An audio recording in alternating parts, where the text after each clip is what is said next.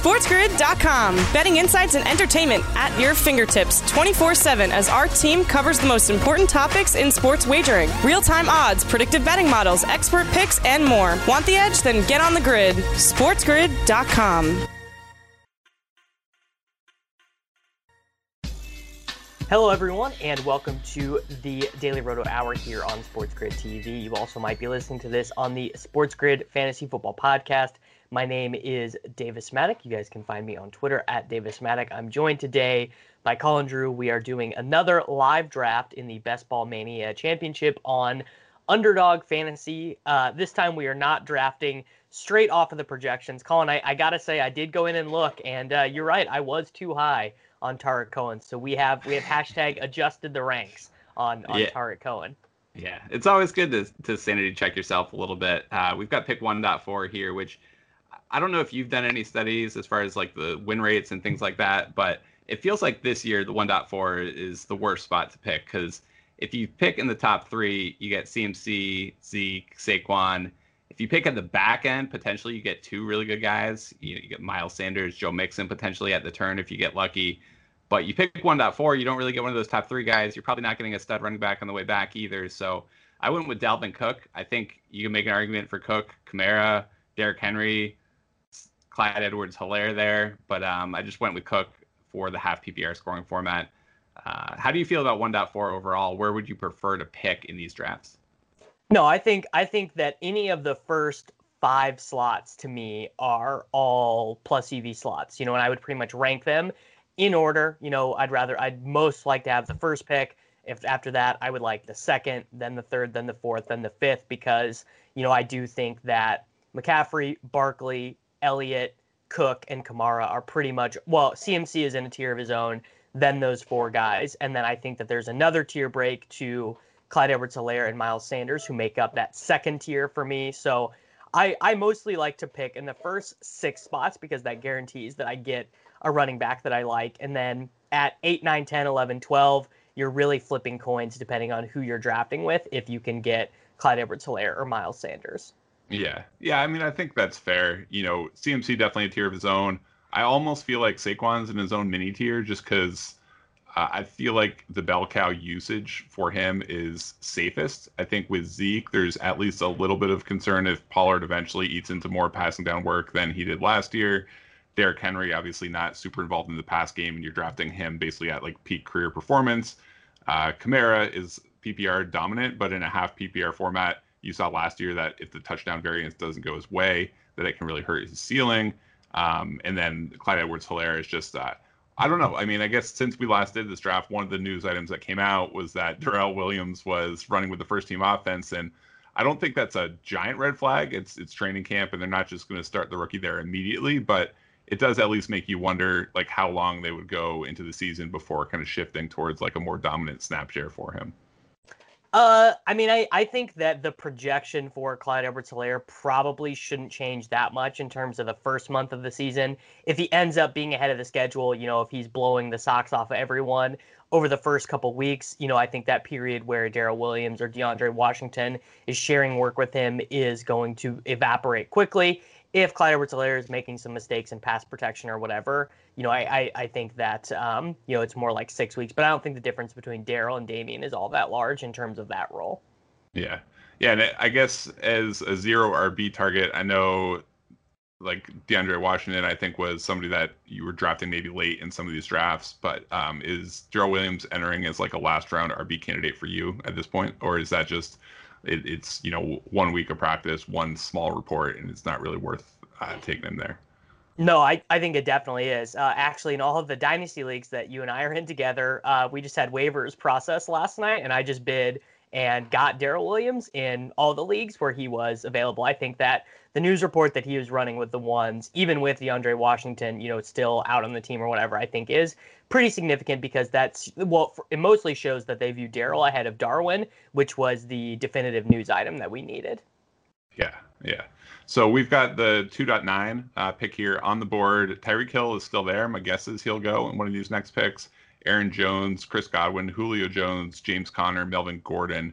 Do you have any? I think assuming Tyreek doesn't fall down there, is your preference usually in this spot to go with RB, or just take the best player available? So I like Julio and Godwin here because those are guys who are attached to quarterbacks who aren't super expensive. So in that 8, 9, 10 round range, you're able to take Matt Ryan or Tom Brady. Also, I found that on Underdog with their ADP, the Tampa Bay quad stack is actually pretty easy to do the way ADPs shake out. So I actually would give the edge to Godwin there. Yeah. Yeah, and I think, Julio usually goes too. He's the guy that doesn't typically linger. Godwin's a guy that usually does linger. I find if I'm drafting in like the 3-4 spot, I usually end up with Godwin on the board. We have him slightly ahead of DeAndre Hopkins. It is cheaper to stack with Godwin. And like you said, the double stack or triple stack is viable there too. So Godwin is on the board here. We did have Julio, Tyreek Hill, DeAndre Hopkins go just before us. So it made the pick selection pretty easy. And then Aaron Jones was the guy that went the pick after us.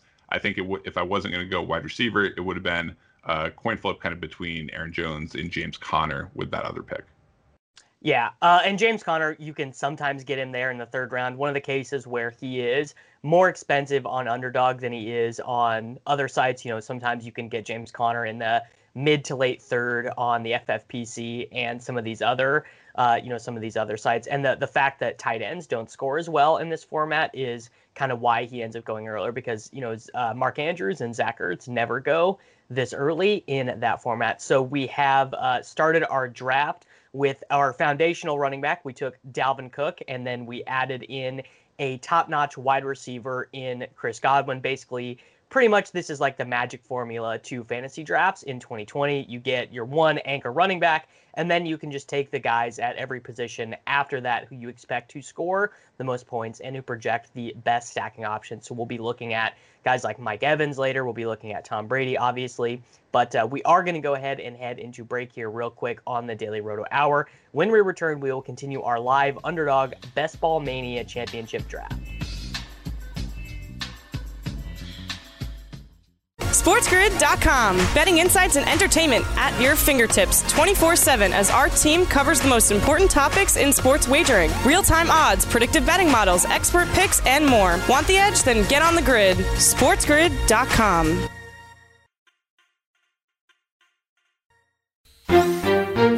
You're watching Sports Grid. Get on the grid.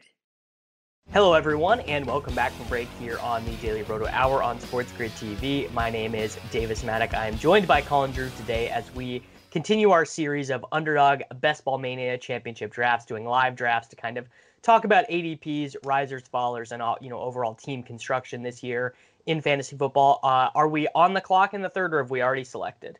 Yeah, we just made our selection. We got another running back. James Conner did fall to 3.4. It was a decision between him, Kenny Galladay, Juju Smith-Schuster. I've drafted a ton of Juju already in these drafts, so I think that was one of the decisions for me. Yeah, so was Mike Evans already off the board? Had he gone before the 304? Yeah, he did go early, and I was definitely leaning towards Evans if we would be able to kind of set up that double stack. But probably not going to be able to do it with Evans. I think the other options to double stack with Tampa, you can do it with Rob Gronkowski at the tight end position if you want to go there, or you can do it really late if you want to take like your second tight end, OJ Howard, in the last round of some drafts. He falls that deep. So I think we're still live for a double stack with Tampa. But like you said, TB12 is pretty cheap in these drafts right now. So a single stack with him and Godwin, if he becomes like the Julian Edelman type preferred target, wouldn't be the worst thing in the world. Yeah, and we got that report actually from Peter King earlier in the week that Rob Gronkowski might be third on the team in tight end snaps, with OJ Howard kind of as the primary first and second down tight end, Cam Brate playing a ton of the blocking snaps, basically, kind of like a Dalton Schultz for the Cowboys or whatever, a guy who's not targeted at all, but who is out there to block. And I don't really think it's a death knell for Gronk, basically. Like, I think that's report is sort of saying Gronk is only out there when he's going to be targeted, kind of like Mark Andrews for the Ravens, actually. Yeah, I think that's a pretty good comparison. And I don't know with like this frame Gronk, I mean, he was always a good blocker. And I don't know with this frame Gronk if he's going to be the same level of blocker. Like Brate playing ahead of him doesn't matter because Brate's snaps aren't going to mean anything. So like you said, like if Gronk's not getting snaps in the short yardage running game stuff, I don't think that is the end of the world. But I do think it makes OJ Howard a really intriguing option just because the talent is definitely there, and they can play a lot of 2 tight end sets, and he's going super late in these drafts right now. Yeah, so when drafting Tom Brady and not getting Gronkowski, or even with Gronkowski, either way, but I do not mind taking OJ Howard 16th, 17th, 18th round. I think that it's maybe one of the more unique ways, because looking at these prices, I actually think the Bucs are going to be ending up one of the teams that I stack the most on Underdog, probably. Which is interesting. I mean, they were the team that was because I didn't even like them. Last year we stacked them the most too with Jameis. Yeah. I mean, it'll be really interesting to see what the offense does and whether or not they need to be as aggressive as they were last year. I think that's like the caution flag potentially, is if they're more efficient. Maybe they're not quite as good for fantasy as they were last year, but we'll see how that shakes out. Yeah, I think regardless, OJ Howard. We're rooting against the Buccaneers defense, right? We need the Buccaneers defense to have very similar outputs to what they did last year, I think. Yeah. I think regardless, I mean, OJ Howard ends up being, especially if you start with a high draft capital tight end like Travis Kelce, like waiting for OJ Howard as your second guy makes a lot of sense right now. Yeah, I definitely like that. And we didn't even really talk about it, but I thought the James Conner pick made great sense, keeps us from taking guys in the running back dead zone. Our projections are pretty high on him. Just thinking that it's very likely that at least until he gets injured, he's just going to play the same role he did when healthy last year. Yeah. So at the 4.9, we're going to have a choice between David Montgomery, Mark Ingram, and Tyler Lockett or DJ Chark here. I don't think we're quite, or Cooper Kupp, I guess, would be the other wide receiver. We're not quite at the dead zone, but do you take a running back here, or do you go with a wide receiver? Yeah, I think we go Lockett or Chark. Chark is the more stackable guy. Lockett is the guy who's a little bit better for best ball due to the spiked week. So no real preference between the two of those guys. Yeah, I went with Lockett. I feel safer with it, and I think the upside season is pretty similar. It wouldn't be the most shocking thing if the Jags absolutely tanked. So that was just the tiebreaker between those two guys. I don't think either of them would have been a really bad pick. And like you said, it's easier to stack with Chark, but a little bit more question marks there too. Yeah, I mean, if the Jaguars absolutely tank this season, it's going to be probably bad for me because our rankings are pretty high on Chark and Shenault. And actually, the fact that Gardner Minshew adds a little bit of rushing does mean that he's a little bit higher in our projections on SportsGrid than the average ranking or whatever. So I'm hoping that the Jaguars are down 14 points at every halftime and they throw 45 passes a game. That'd be pretty ideal. Yeah, at the 5.4, I was really hoping DK Metcalf would have fallen there because that's another way you can set up the double stack, but he did get sniped before we were able to pick again. So we're going to have a pretty similar choice as far as running backs. David Montgomery is still going to be on the board.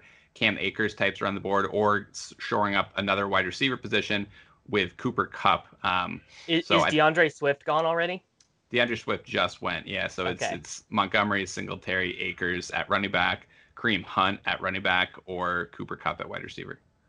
Yeah, I mean, I would lean Kupp there. Again, you have pretty good stack equity with Jared Goff, and also Tyler Higbee in like the 9th round sets up the double stack there, and we don't have to invest too much in quarterback. And DeAndre Swift is my new favorite guy in the 5th round. After reading these training camp reports for the first couple days, I think the chances of Swift being a league-winning player have really increased in my mind, like over this last week.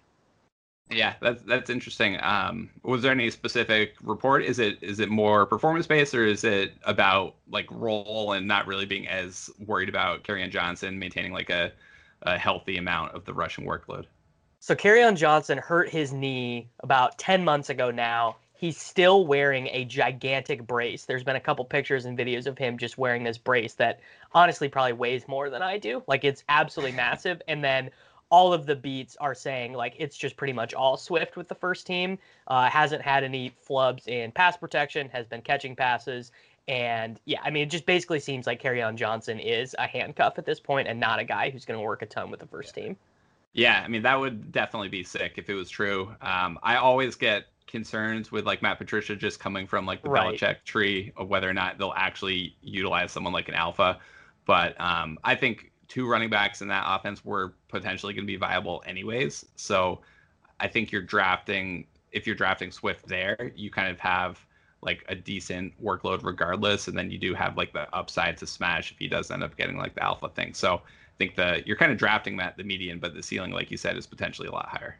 Yeah, like so for example, I've moved him ahead of Cam Akers. I was drafting Cam Akers ahead of DeAndre Swift for a lot of the offseason. I've flip-flopped that now. And also I've moved J.K. Dobbins out of this range entirely. I've moved Dobbins into like the Tony Pollard, Boston Scott, DeAndre Washington level of guys where any production you get in the first 8 weeks of the season is kind of a bonus.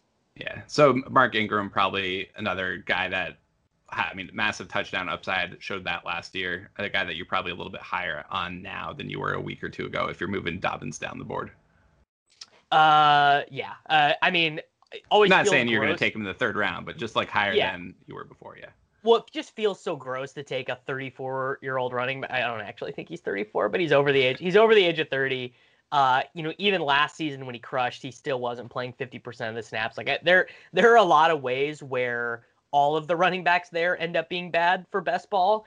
If their touchdowns are kind of, weeks 1 through 6, it's one guy. Week 6 through 12, it's another guy. Then maybe Justice Hill, Gus Edwards. There's just a lot of ways it can get messy there. Yeah.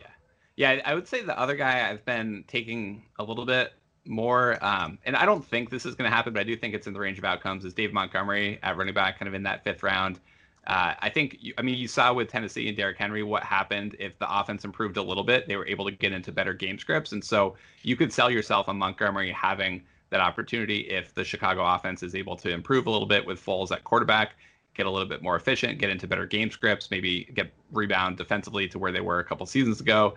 And he could end up, he's going to get like 250 carries. And so he could end up like a 300 touch guy with a better offense. He could stumble into like 10 or 12 touchdowns on the upside. So he's the other guy that I think, not a sexy pick, but does have some upside in the 5th round. But we did take Kupp there, correct? Yes, we took Kupp. Yeah.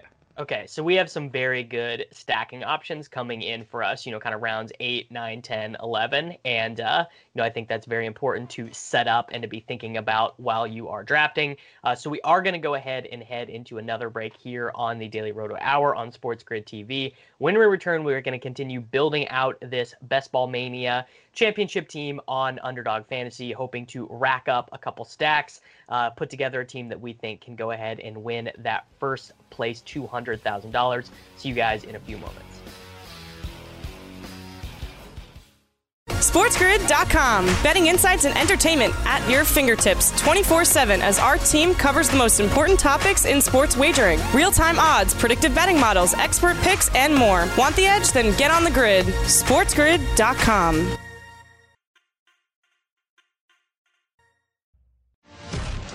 Hello, everyone, and welcome back from break here on the Daily Roto Hour on Sports Grid TV. I am Davis Mattek, joined by Colin Drew, as we live draft an Underdog Best Ball Mania fantasy football championship team, trying to gather in our stacks. We are here on the clock in the 6th round, and what direction are we going here, Colin?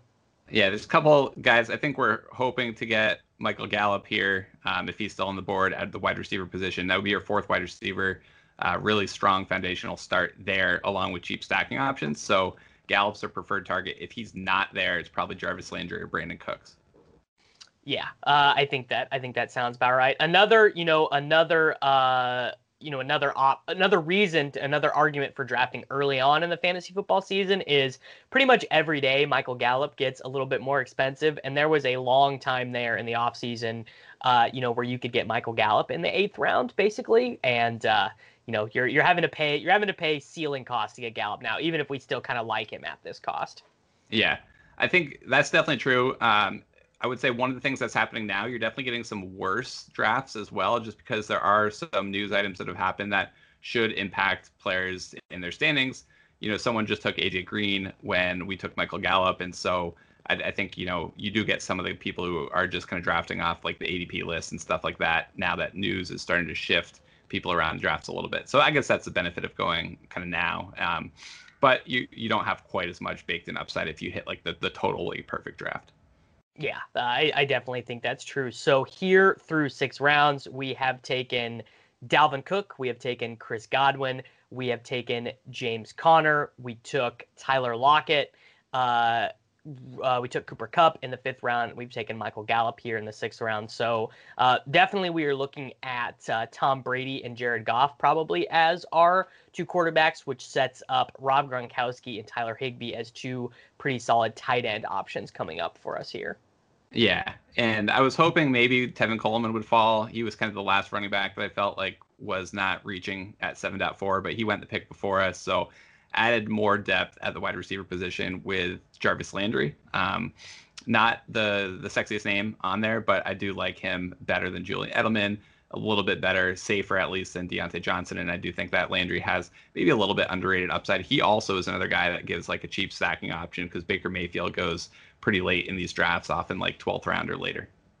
Yeah, so the interesting thing with Landry is obviously he does have some pretty great upside if Odell Beckham is toast, if Odell Beckham misses time, if the Browns end up being more pass heavy than the market expects. Basically what the market is telling us right now with the ADPs on Chubb, Hunt, Beckham, and Landry is we expect this team to run the ball a ton. So if that calculus ends up being wrong, I think there's loads of upside for Jarvis Landry. Seems like the offseason hip surgery is not really going to be that big of a complication. He's already doing drills and everything on the side. And, again, we have that a little bit of added stack equity if we somehow get sniped here.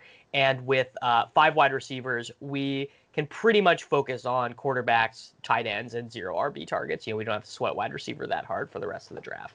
Yeah, definitely, because I think we've got some guys super late that we like the upside on too. I think the other guy that potentially we could have taken there if we didn't have some cheap stack options built in would have been Russ Wilson at 7.4. Definitely, that's around the range where I'm comfortable taking him. And we had Lockett. If we had managed to get Metcalf earlier when it came back, I think it would have been a no-brainer to go with Russ in that scenario. This one I would have been fine with, and maybe that'll be maybe we'll regret that if we get sniped later. But I think we have enough options to stack later that it's not the worst thing in the world. Yeah. So for this upcoming swing where we pick at 8-9, I like going Higbee and then Gronkowski, or maybe Gronkowski and then Brady. But I think that Gronk, Higbee, Brady, and Goff should kind of be the plan for our next 4 picks, kind of depending on how we expect things to go. Yeah. I still feel like it might be a little reachy on Gronk, just given what you were talking about. Right. But hopefully Higbee's there. His ADP is 94.3. So I think it's likely he'll be there. And then we probably have to reach a little bit on Tom Brady, just based on where we would end up picking. I think there's no doubt that he'll be available for our next pick, which would be the 4th pick we'll go, Higbee hopefully in the 8th round. Brady will definitely be there in the 9th round, but I don't know if he'd make it all the way back to us in the 10th. So if we do want Brady, I think that would be a spot where we need to reach a little bit.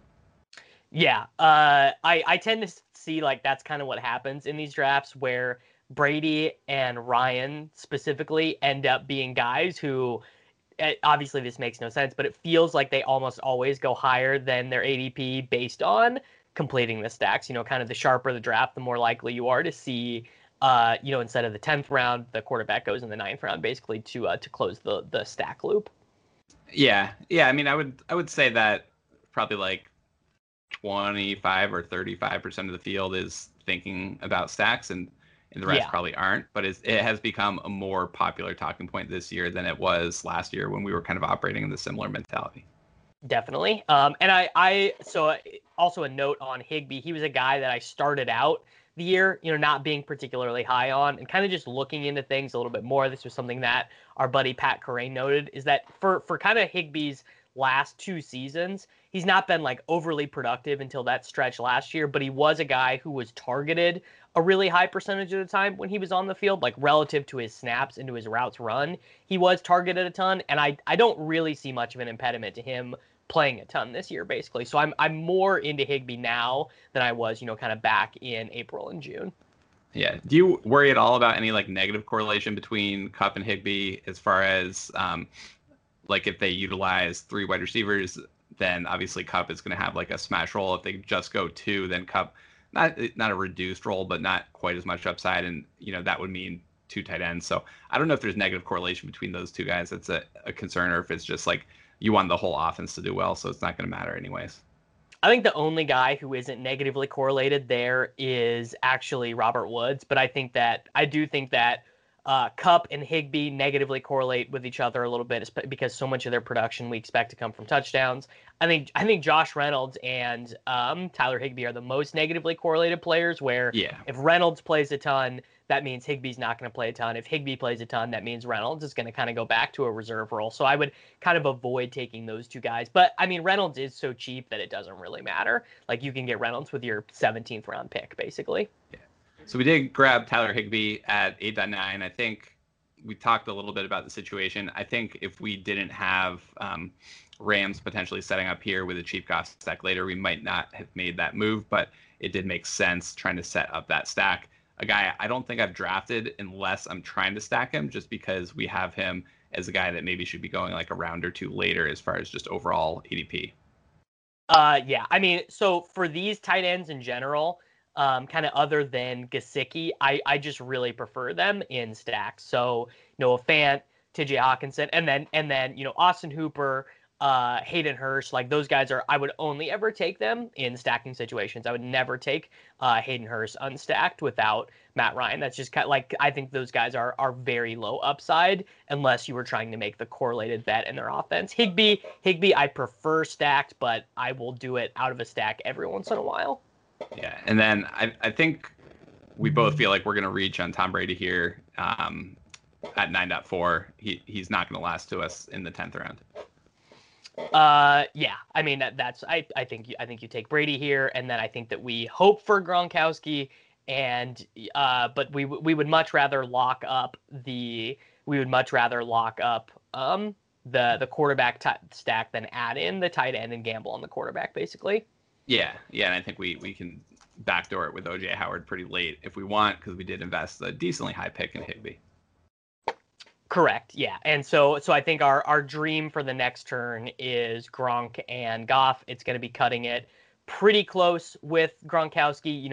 I've seen drafts where Hawkinson, Gesicki, and Fant go ahead of him. I've seen Gronkowski go ahead of all of them, and we are kind of going to be at mercy of the room depending on what they decide. Yeah, I think that makes sense. And Goff that would be a pretty efficient ADP for him. We might again reach a little bit, but I think both of us are okay to reach with stacking, just because I think we view it as such a fundamentally important thing, that being a round off on where a guy should be drafted is really, you're not reaching, you don't need that much value out of your draft. I mean, because the whole idea with the stacking is that those correlated bets are going to return an investment far greater than the average selection at that draft slot. And so while you are certainly, if you were to put these teams into a draft grader or whatever, that tries to estimate how much value is coming out of every selection, the stacked teams are going to look worse.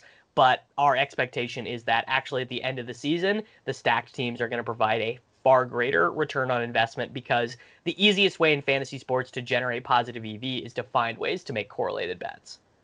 Yeah, I think that makes sense. And it's, we're doing that in DFS all the time. We're generating lineups that are projected for lower, just based on the correlation there. So definitely makes sense.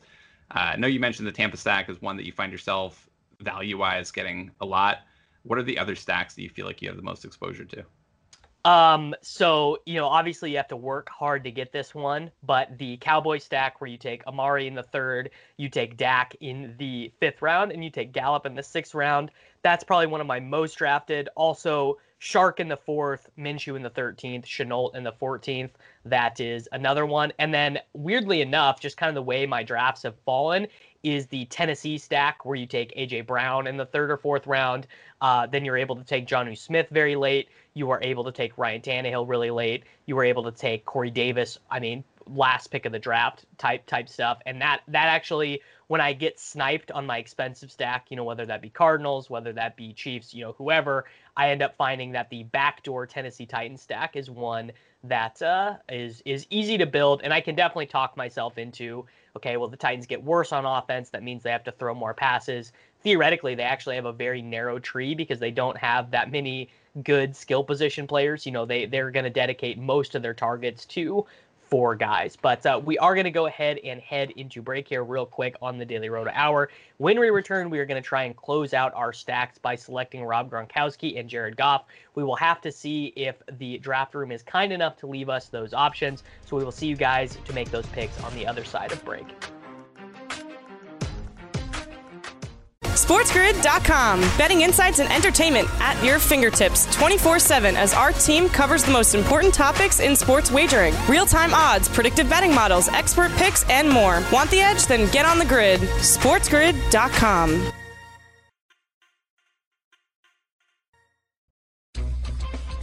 Hello, everyone, and welcome back to the Daily Roto Hour here on Sports Grid TV. I am Davis Mattek, joined by Colin Drew, as we attempt to win the Best Ball Mania Fantasy Football Championship on the Underdog Fantasy app. We are live drafting a team now, about to make our selections in the 10th and the 11th round, trying to close out some stacks. How is the board looking, Colin?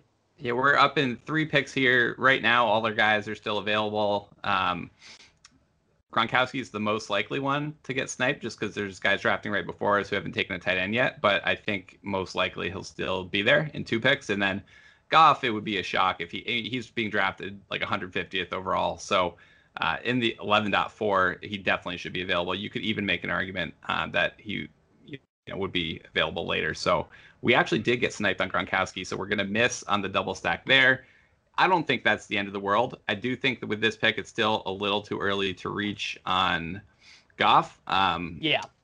So I'm going to add Alexander Mattison as a running back, 0 RB selection, just because we're a little light there. And I don't love having both Cook and Mattison on the team, but I think it does provide like a really, like almost a guaranteed RB1 regardless of what happens. So I don't think it's the worst in the world. I don't think we reached on the selection either. It was just a guy I would have probably taken regardless of if we had Cook or Zeke at the running back position. I think the backfield can support 2 backs. Yeah, I mean, so I especially because first off, we're not sure if the Best Ball Mania is going to fill, right? So I think we're going to be competing against a little bit, kind of fewer teams than the overall prize pool. Like I think as the prize pool as the amount of entrants gets smaller, the more it is okay to use a roster spot on a handcuff. And I do think this is a scenario where there's a clear 1, a clear 2. I don't think that Mike Boone, CJ Ham, Amir Abdullah, I don't think those guys are going to end up playing significant roles, even if Alexander Mattison was the lead back, basically. Yeah. And then our other option with this pick, so we can pick Jared Goff, which is a bit of a reach. We could gamble on Goff or Baker Mayfield being available later, or we could draft Darrell Henderson, like Keyshawn Vaughn, more kind of 0 RB type targets. So I think with both Higbee and Kupp, it would be sort of a disaster to get sniped on Goff. So I'd rather take him here. I definitely agree with you there. Always a little bit concerned that some of the running backs just like go off the board. This is typically the range where you start to lose some of those guys, but I definitely agree, especially since we overpaid maybe a tiny bit for Higbee. We got Kupp at a pretty efficient price, but the double stack is pretty nice. And obviously we need a bounce back season from Goff. Yeah, and I mean, the Rams were not as bad as people remember, right? They were 7th in the NFL in points scored. They were 11th in the NFL in yards gained. So, yeah, I mean, I think Goff is fine. They had some smash weeks too. And I think that's the other thing is you definitely want the offenses that can get into those shootouts too. So they had some really big weeks. You're not relying on Goff for all of your points. We definitely have a really good floor quarterback with Tom Brady that has some built-in ceiling as well. So I think it's good. I think it's definitely the right move for us to reach a tiny bit for Goff. So kind of mapping out our next couple picks, we are probably going to hope to get, a couple of Boston Scott, Tony Pollard, DeAndre Washington, Jerick McKinnon, Lynn Bowden Jr., some of those, preferably we would get some guys who have some standalone value as well as massive contingent value at the next turn. We probably, in the later rounds, we can target O.J. Howard. We can target Josh Reynolds. We could even take Gerald Everett with our 18th pick or whatever as well as we wanted. Like or even Scotty Miller or Justin Watson with our final selection if we wanted to build in a little bit of, Mike Evans injury. Maybe Chris Godwin plays on the outside. They need a slot wide receiver or something like that. Yeah, I think those are all options. Our setup right now is 2 quarterbacks, 3 running backs, 5 wide receivers, 1 tight end, and we did invest decent amount of draft capital into those wide receivers. Really solid 5 wide receiver set. So I think we're really hoping that some of these running back targets are still there. If they all get sniped, we're definitely going to be in a little bit of a dicey position at running back where we're going to have to gamble on people. One of the guys who's been falling way down the boards on reports that he may start the season on PUP and may not be available until after week 6 is Sony Michel. I think him and Damian Harris are both pretty interesting guys, just as far as potential guys that could have bigger roles for condensed periods of time versus having value throughout the season. So Michel, if he's there in the 12th round at 12.9, which sometimes he is now, is a guy that I think is pretty interesting too. A guy that I've ended up taking more lately than I was earlier in the season, despite the news kind of suggesting that it's not optimal news in his favor. I think he's falling to a point where it can still be a decent draft pick. I do not take Sony Michel very often. I prefer Damian Harris at the same cost. I prefer Rex Burkhead, basically 16th, 17th, 18th round to the cost. Because just my general philosophy is don't bet on injured players to get healthy in season, but then with all of the craziness due to COVID-19 and everything, guys who are for sure are gonna have multiple weeks of zeros feel because we're just gonna get unexpected weeks of zeros from guys. I think that's gonna be a pretty common thing in best ball this year. So do not feel great about Sony Michel. Yeah, I think that's fair. I just think, you see AJ Dillon going before him, and he's at a minimum second, perhaps third on the pecking order. So I think you're drafting zeros in some cases from these guys anyways. But I get the point with, and it's not a guaranteed zero because it's not a guarantee he's going to start the season there either. But I get the point. Yeah. Certainly there is a role where, Sony Michel is playing with a running quarterback. It opens up lanes. They're going to be near the goal line a lot more. I can see things working out for Sony Michel. I'm just really unimpressed with him as a player. Yeah. Think that he's got a lot of external pressure on touchdowns and touches. I prefer Damian Harris. Yeah. So coming up, we definitely need running backs. At some point, Sony Michel, Chase Edmonds are some of the guys that are available there, along with Adrian Peterson, Justin Jackson, and it gets gutted pretty quickly. So I definitely think we're going to need to take a running back at 12.9. If we didn't, we could consider a tight end like Austin Hooper, Noah Fant, and the wide receivers available will be Brashad Perriman, which I think is a pretty interesting guy I end up overexposed to in these drafts, but not a guy in this roster that I think we need to draft. I think ideally we're hoping Chase Edmonds is there in 3 picks.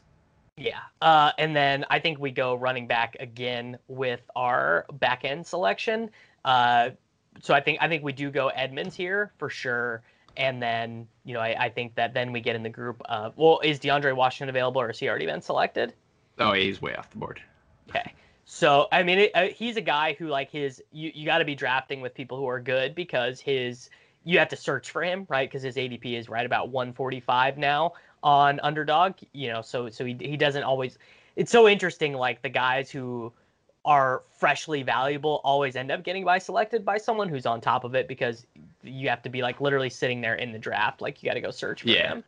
And one of the nice things about Underdog is you can upload your projections directly into the site, and we do offer projections for free at sportsgrid.com. So if you want access to Davis's projections, the DailyRoto model projections, you can get those. You can download those to a spreadsheet. You can upload your rankings into Underdog. And so, yeah, a lot of people aren't doing that and are drafting off of ADP or whoever is viewable on the mobile app. But the guys who do upload rankings definitely have a big leg up when there's new shifts like DeAndre Washington. So definitely think that the people who are reaching on those guys are doing it for a reason. They're not just kind of control F-ing their way to find them.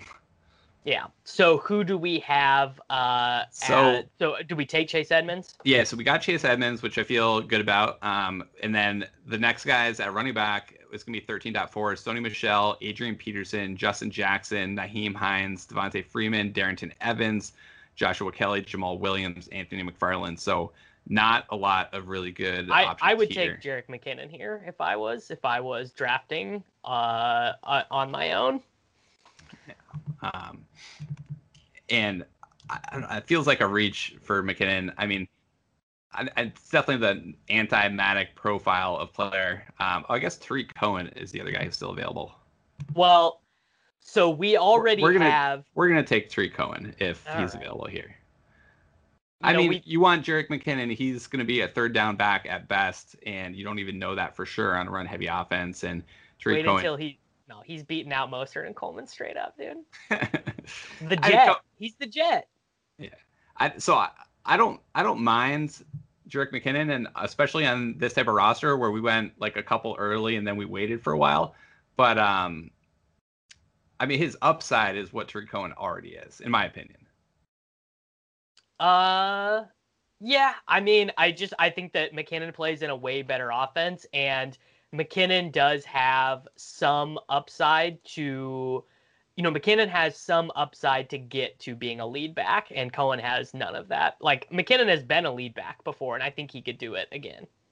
Yeah. I mean, it seems really unlikely though. Like multiple injuries need to happen, and not just one. Like he sneaks into like a timeshare potentially, but he needs, two guys to go down in order to actually get into like the goal line role. Yeah, I mean that's probably fair, but we're just here to be optimistic on players I like and pessimistic on players I don't like. One of the stacks that we missed on, and if we'd known it had fallen there, we probably would have not reached on Brady a little bit, but Josh Allen ended up going in like the 9th round, and you could get the Brown Allen stack in like 8, 9, 10, and that's a really good value in some of these drafts because especially like Diggs is reasonably cheap too. So I do think the Bills stacks are pretty interesting from a value perspective. You just can't plan on it because they're not always there. Yeah, I think that like that's a stack that has super high spiked week potential. Like there are going to be some like John Brown is just going to stack up weeks of like 5 points, but like he's also going to have a couple weeks of 35, and then the weeks where John Brown and Diggs don't do a ton, that probably means that Josh Allen is going to get there via rushing. So I like that one. I like that one a good bit. Yeah, and it's always interesting to see how far certain guys fall and try to understand whether it's stacking related. The guy who's fallen quite a bit this draft is Daniel Jones, is still kind of on the board going into the 14th round. And Baker Mayfield is still there as well. So we definitely could have potentially waited on Goff. Not a guarantee, and I think it was right to take him, but it's potential 2-round reach for us to take him in this scenario. Yeah, I think that seems right about right. So we are at 2 quarterbacks, we have 5 running backs, 5 wide receivers, and 1 tight end. So I think that with our next pick, we are probably looking at 1 tight end, hopefully O.J. Howard probably. And then I also like Irv Smith Jr. as another late round tight end. And then depending on the values, a running back or a wide receiver. Yeah. I mean, I think if you wanted McKinnon on this team, this would be the spot to take him. 14.9 roughly where he would go. And I think with this specific team, I think like a 2-6-8-2 formation would be ideal. There aren't really any other running backs I feel great about later. So I'm hoping we get McKinnon here, and then we can both leave a little happy. We got Cohen, we got the poor man's Cohen, and we're just loaded up. Yeah. The McKinnon rocket ship, you definitely want to be on board. Do not be leaving Jerick McKinnon to your league mates. But yeah, I mean, I feel good. We have a couple stacks. We have a couple backdoor stack options here. Can even close the loop on Tom Brady with Justin Watson or Scotty Miller a little bit later. O.J. Howard is, I think, a really good asymmetrical upside selection where he's going to play a little bit, probably lucks into 3 or 4 touchdowns on an equilibrium basis, but has upside for more if anything happens to Gronk. But we are going to go ahead and head into our final break here on the Daily Roto Hour on Sports Grid TV. When we return, we will close the show out with our full drafted team and leave you guys with our thoughts on how it went. So see you guys in just a few minutes on the other side of break.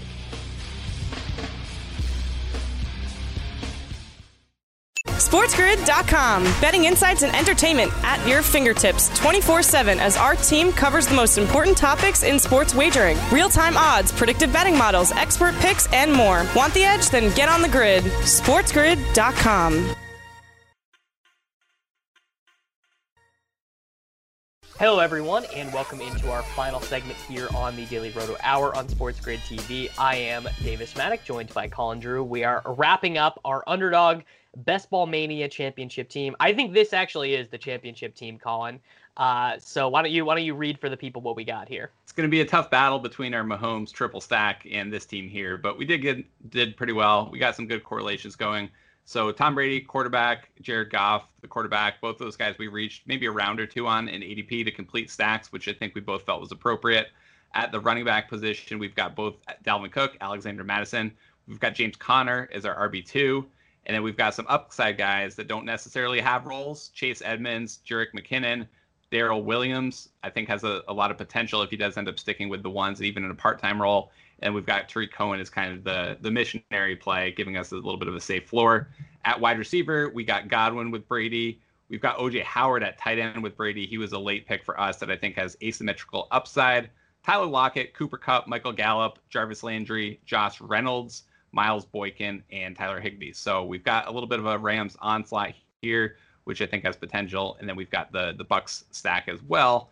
I thought we did pretty good, at least with the quarterbacks. We might have reached on them, but we offset them with some decent values as far as the guys we got them stacked with. Yeah, and I mean, really I know it's fun to just draft everyone who falls by 7 slots or whatever and feel like you got a great value on everyone, but at the end of the day, the teams that are going to project the best assuming your team was good enough to make it to rounds, to make it to the playoff rounds, the weeks 13, 14, 15, 16, you are just when you're sweating those, you're just clearly going to want, the best possible stacks. Like you just want to have your dudes racking up the points, especially in this format, by the way. I think it maybe be a little bit different in full PPR, but touchdowns are king in this format. And so racking up those, 4 or 5 touchdown games with that offense is just going to be the biggest thing you want. Yeah, definitely. And also just knowing if like Goff ends up putting up a QB1, not the QB1, but a QB1 season, you're going to have those guys rotating through big weeks at the wide receiver and tight end position. So you're going to end up kind of capitalizing on Goff and also providing a little bit of a floor at the positional level. So I think that's kind of the underrated benefit of stacks. It's not just the offense in general. It does produce ceiling. It also produces some week-to-week floor, which is important just to advance out of that, the weeks 1 through 13 round. Yep.